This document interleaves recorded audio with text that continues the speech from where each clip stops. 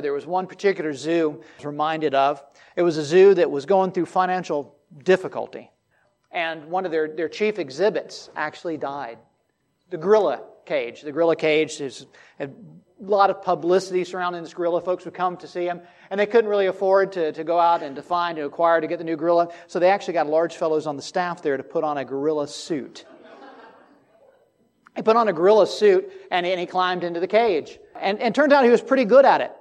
And he would climb up on the tire swing, and he'd swing, and he'd beat his chest, and he'd march around all through. And the people would cheer, and they'd applaud, and they'd gather to watch this show. And he'd swing, and he'd get braver and braver, and he'd swing in this tire swing back and forth, until one day when those gloves on that clumsy costume he was wearing slipped and gave way, and he flew actually over the bars right into the lion enclosure.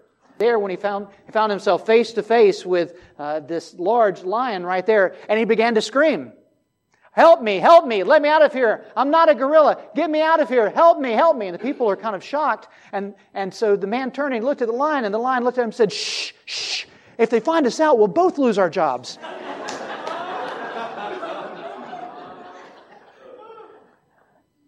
The picture there, we laugh at, but the picture there is a picture of insincerity, of hypocrisy even. The picture of being something on the outside, but something entirely different on the inside. Just a week ago, Rex and I were at Presbytery, and the pastor that was presenting a very fine sermon on humility and coming before the Lord with sincerity and honesty. He talked about one RUF pastor who decided this year he was going trick-or-treating dressed as himself.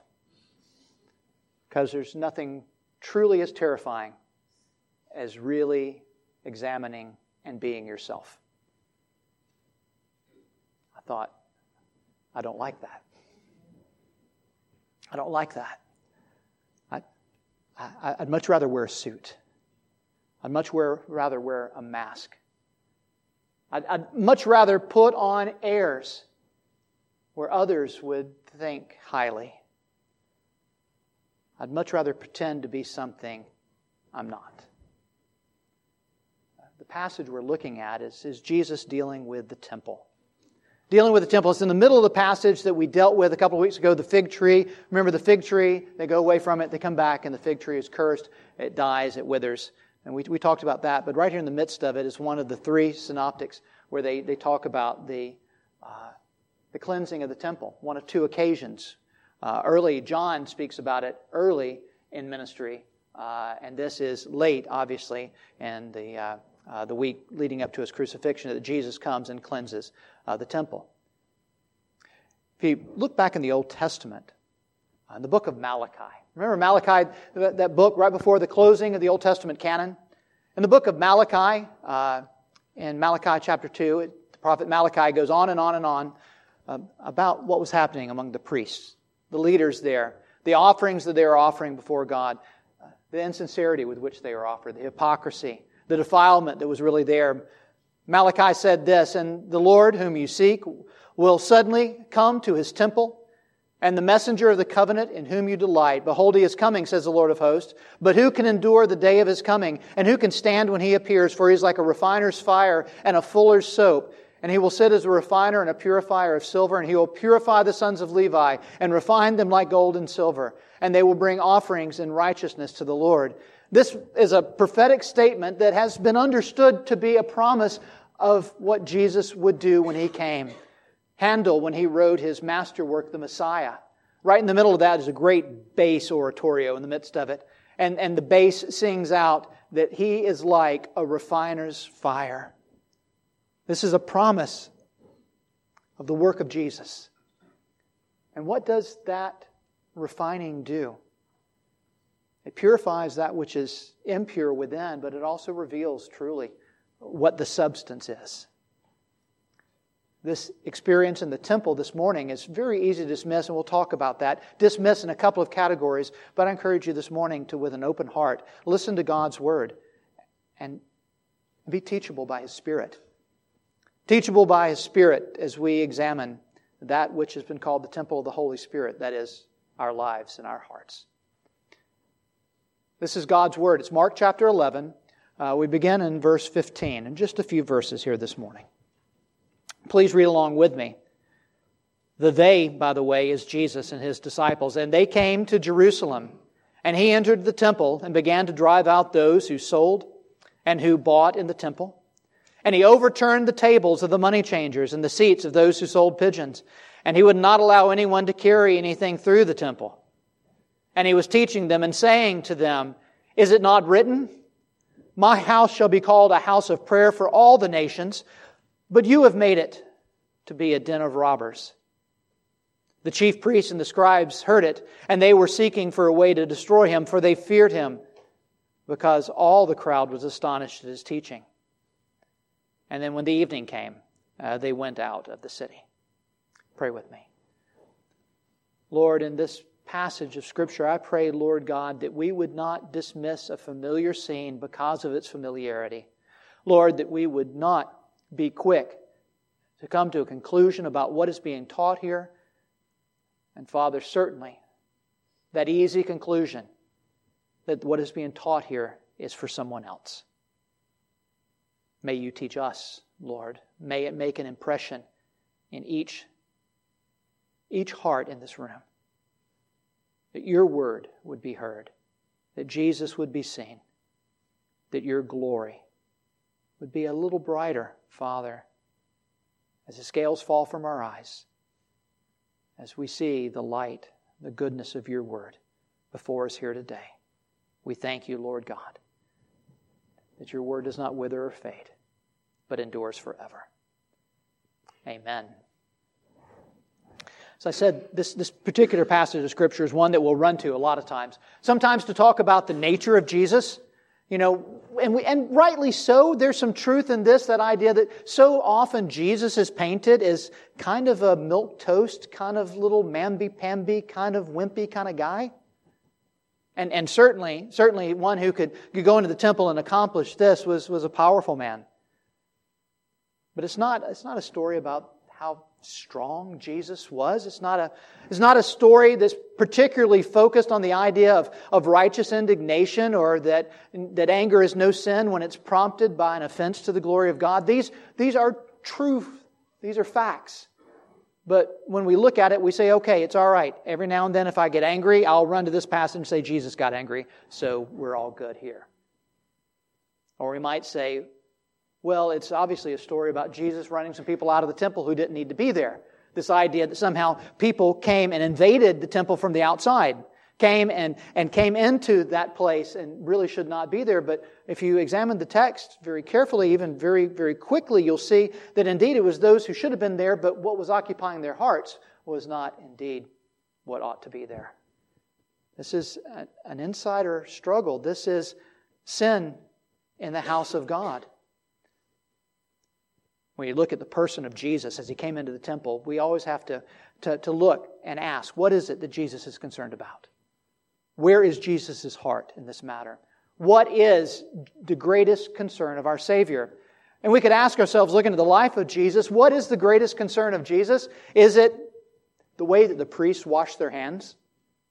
There's a great deal of discussion about the proper way to wash, the proper way to be made clean. Was that what Jesus was most concerned about? Walking around making sure that people wash their hands right? Or was it that people would wear the right clothes when they came to the house of God? Was Jesus' greatest concern, in today's way of characterizing things, that they sang certain hymns? That they sang certain hymns with certain instrumentation or at certain tempos? Was His greatest concern that you don't take more than a certain number of steps on the Sabbath day, or certainly don't do these forbidden things on the Lord's Day? Was this His greatest concern? We say no. So very clearly, you look at Jesus, the greatest concern was the heart of those. His heart went out to them because of what He saw in their heart. Jesus' heart would go out to those who thought that sin was coming upon them, that defilement was coming from the outside. And what He was saying is, you need to root it out in your heart. You need to examine what's there. If we look at this passage about the cleansing of the temple, I want us to focus just a bit about the idea that what is going on in the midst of the temple there in that day is religious hypocrisy. Rank religious hypocrisy. They've gathered for public worship. They've gathered to go through the motions of religious life. But they don't live their life in the temple or outside the temple in a way that was bringing glory to God.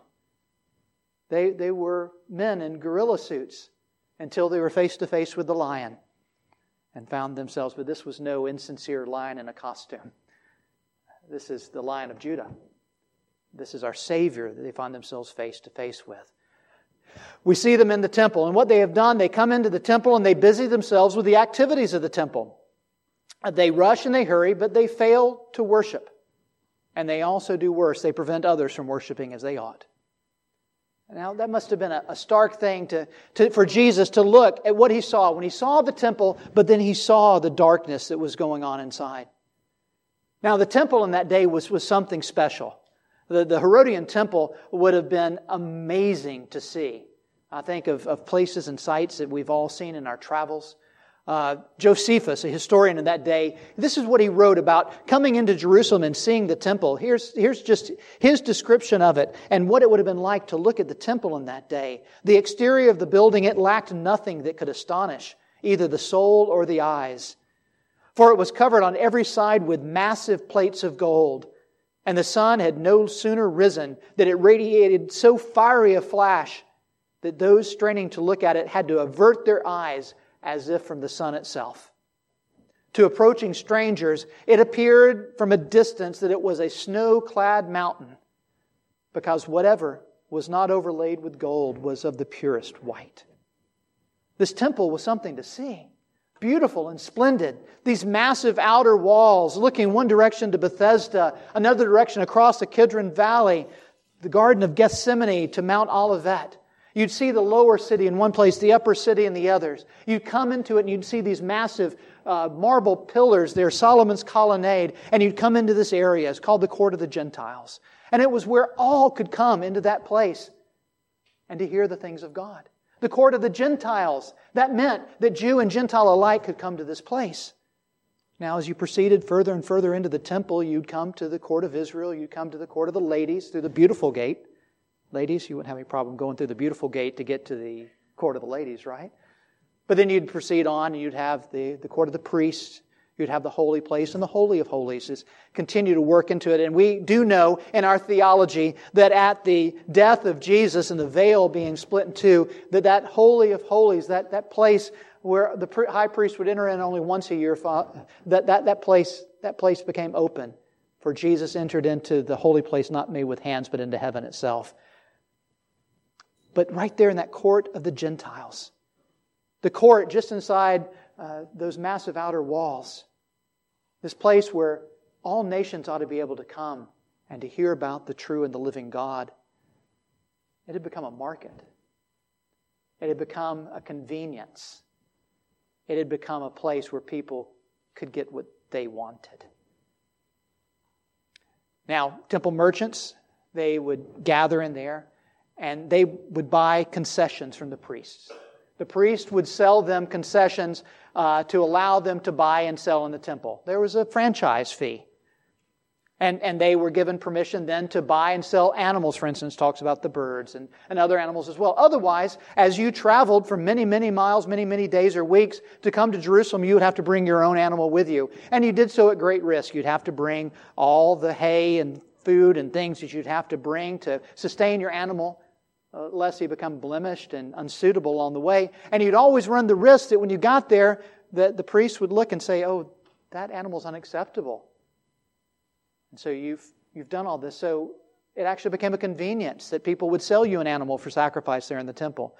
And so the buyers and the sellers alike, their hearts were beginning to get a bit calloused over in their relationship and what was going on. This idea that there would be a sacrifice because of sin, the reality and the difficulty of dealing with sin.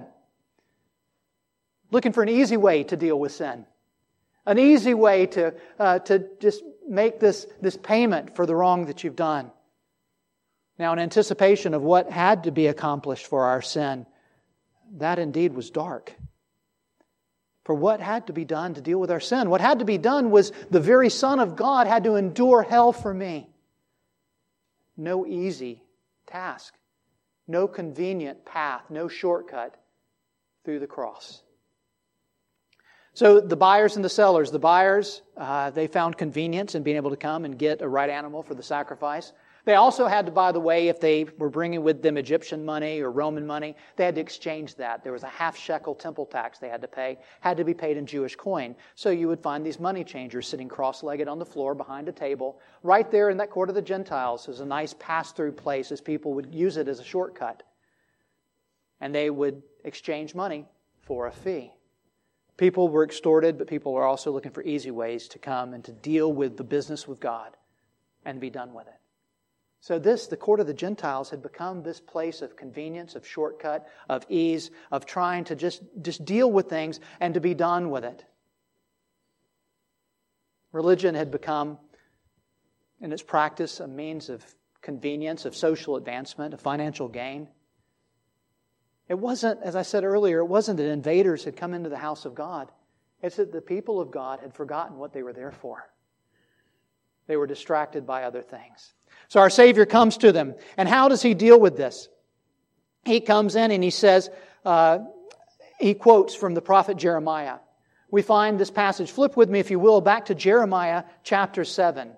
7 beginning in verse 8. I encourage you to look at this passage because this is where Jesus is making reference, and then there'll be one other place in Isaiah that He pulls from in dealing with what's going on and what He sees in the temple. Keep in mind, as He's looking in this beautiful temple, He's seeing the darkness of what's going on there. And He is concerned because their hearts are wrong. And because their hearts are wrong, their actions have become godless. What He does is He quotes Jeremiah 7. Beginning in verse 8, He says, "Behold, you trust in deceptive words to no avail. Will you steal and murder and commit adultery and swear falsely and make offerings to Baal and go after other gods that you have not known? And then come and stand before me in this house, which is called by my name, and say, 'We are delivered,' only to go on doing all these abominations? Has this house, which is called by my name, become a den of robbers in your eyes? Behold, I myself have seen it, declares the Lord." You see, Jeremiah is indicting the people and speaking about, you have made this not a house of God, but a hangout for thieves. For what you're looking to do is to steal the things of this world for your own gain, to pursue the gods of your own passions, your own desires, your own lives, and then come here and say, because I have come and done my few minutes in the temple, I am delivered. So Jesus, as He looks at this, He is filled with a righteous indignation. He is filled with an anger because this is not the intent of God in worship. This is not what it means to come into His presence, to deal with our sinfulness and His holiness. It is not the way the people should be being led, and it is not the way that they should be following. Jeremiah is indicting the people in this passage because they're living like pagans, and then they're coming to the temple, and they're going through the motions of worshiping God, and they're claiming to be faithful in those few moments. They're putting on that suit. But what's on the inside?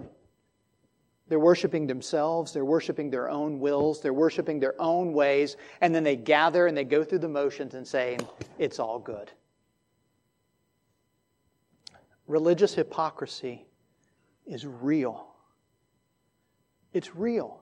It was real in the day of Jeremiah, it was real in the day of Jesus, and it is real today, my friends. And it is no less grievous, even as we consider that it is forgivable in Christ. I'm reminded about one pastor's response when he was talking to a man about coming to church, inviting him to come into worship. And he says, "Would you please come and worship with me and my family this Sunday?" And he says, "Oh, I'm not going to go to church. Oh, the church it's so full of hypocrites." And the pastor smiled. He says, "Oh, we're not full yet. There's always room for one more." Because we do know the reality of that, yes? We do realize that there is hypocrisy in each of us.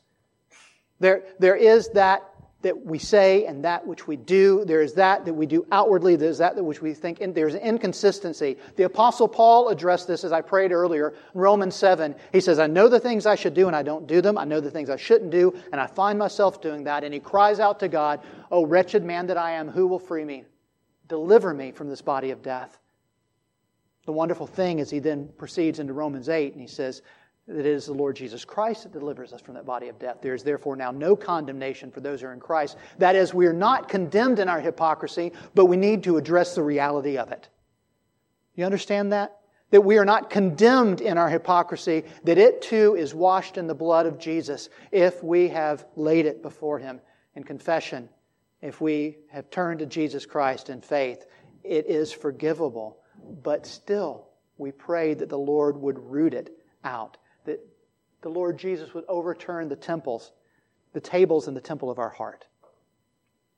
I ask you this morning, where's your heart as you're in worship here today? And I ask you too, where's your heart tomorrow? Where will it be? Where's your heart as you gather in worship? Is it doing the busyness of religious things that we would sit back and say, oh, I'm all, boy, you'll rarely find somebody as religiously active as me.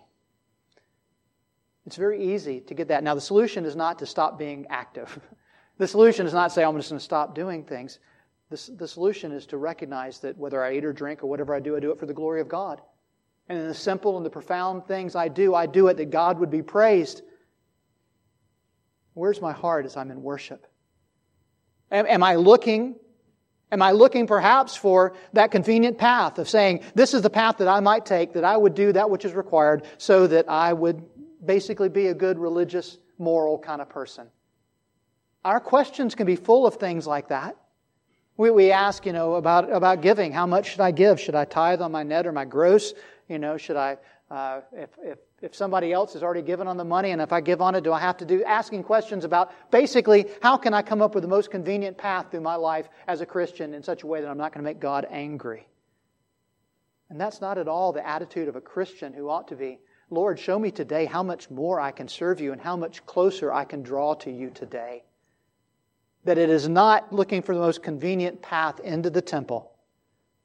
It is looking for the way to draw closer and closer to Jesus. To deal with our sins, to embrace His righteousness, to love His glory, and to say it is good to be in the house of the Lord and it is good to go forth praising His name. So I ask you, where is your heart, even as we're sitting here, sitting under His Word, preparing to come to the table? And the second question I ask you is this: where will your heart be tomorrow as you leave this place, as you take off your Sunday best and put on your Monday worst, whatever it is that you put on? Where will your heart be? And how will others see the life that you live? What witness will you take as you go forth in the name of Jesus? Do your neighbors see you this day gathering for worship, leaving your house for Sunday morning worship, but they also watch you walking in rank hypocrisy through the rest of the week? Do your co-workers know you to be a regular churchgoer, but also know you to be a self-seeking, a dishonest, and ill-tempered or unreliable employee? Where is your heart in your life? Is there that consistency, inside and out, having been refined as by Jesus for His glory and our blessing? As I said, there is a degree of hypocrisy in all of us and will be until glory.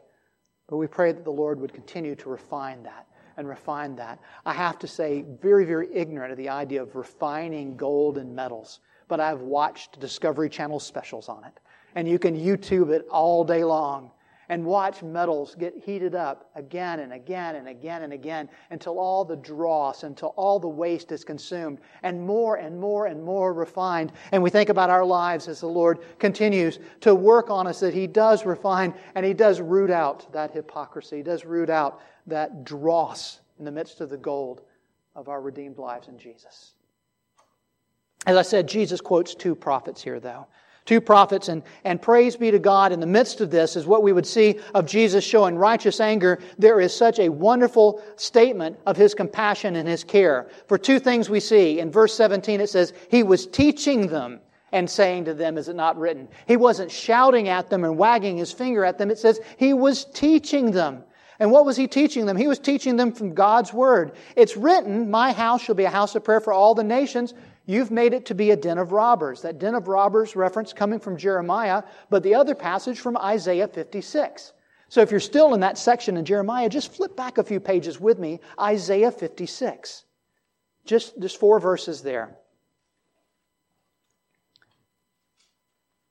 Oh, it's wonderful that the Savior, in the midst of this, that He's not walking through just to bring utter condemnation, but He's coming through with hope and a promise of deliverance, of salvation. Isaiah 56, beginning in verse 3. This is where the Savior gets the other part of what He says. He says, let not the foreigner who has joined himself say to the Lord, let not the foreigner who has joined himself to the Lord say, the Lord will surely separate me from His people. And let not the eunuch say, behold, I am a dry tree. For thus says the Lord to the eunuchs who keep my Sabbaths, who choose the things that please me and hold fast to my covenant, I will give in my house and within my walls a monument and a name better than sons and daughters. I will give them an everlasting name that shall not be cut off. Do you hear the promise in this? Isaiah continues. The Lord, speaking through him, says, and the foreigners who join themselves to the Lord to minister to Him, to love the name of the Lord, and to be His servants, everyone who keeps the Sabbath and does not profane it and holds fast to my covenant, these I will bring to my holy mountain and make them joyful in my house of prayer. Their burnt offerings and their sacrifices will be acceptable on my altar. For my house shall be a house of prayer for all people. So what He's doing is He's quoting this promise and saying that the Lord will draw from every tribe and tongue, from those foreigners, from the eunuchs, those who would have no covenant family, no progeny there, and they would have no future and inheritance.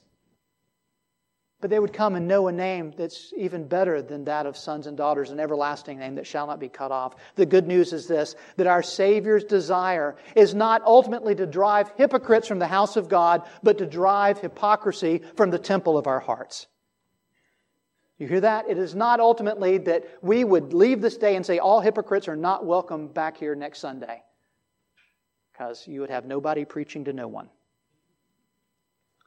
But it's that the Lord, in His love, would drive hypocrisy from our hearts, the temple of the Holy Spirit. And so as we come to the table, we come to meet our Savior. He knows our inconsistency. He knows our hypocrisy. And what He desires to overturn is not us, but it's those things that hold our sway, our attention. He knows the desire of our hearts, and you know why? Because, bottom line, the eternal and righteous desire of our hearts, He put there. He knows it because He put it there. He put it there. I desire to be more like Jesus. And He makes way that court would be available for praise, for worship, that we would draw near to God.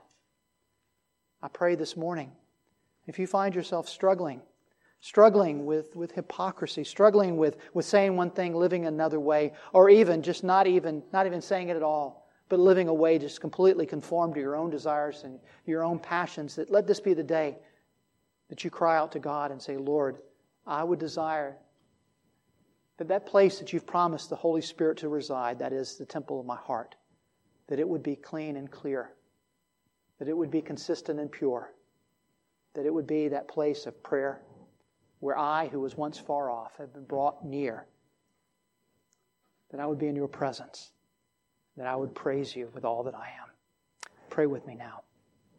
Lord God, we thank you that you have built the foundation of your church, the trueness of the gospel message. Father, that you've built it firmly upon Jesus Christ. Father, we see that the house in that day was out of order. And Lord, we find so many ways today that our tables need to be tossed aside. Lord, that we would seek to do business with you well. Father, forgive us for living lives of inconsistent worship and praise, to say one thing and to think another, to sing one thing and to do something else. Would you make us more like our Savior through and through? And Lord God, may you be praised in the worship that we bring through Jesus our Lord. Amen.